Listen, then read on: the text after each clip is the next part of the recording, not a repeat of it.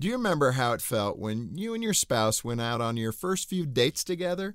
It was a great feeling, wasn't it? It was exciting to be young and in love. But after you got married, did something change? For a lot of couples, it does. Familiarity sets in and they no longer get the same rush as when they first dated. It's not that they don't love each other anymore. They just don't experience that same feeling of exhilaration when they spend time together. The love is there, but the spark they once had is fizzled.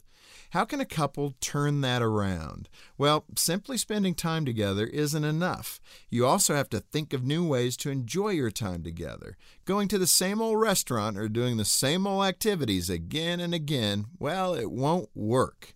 Try to introduce something new and exciting into your dating routine. Every couple's a little different, so just use your imagination. Try to make your dates fun, too. It's important to enjoy yourself and to laugh a lot.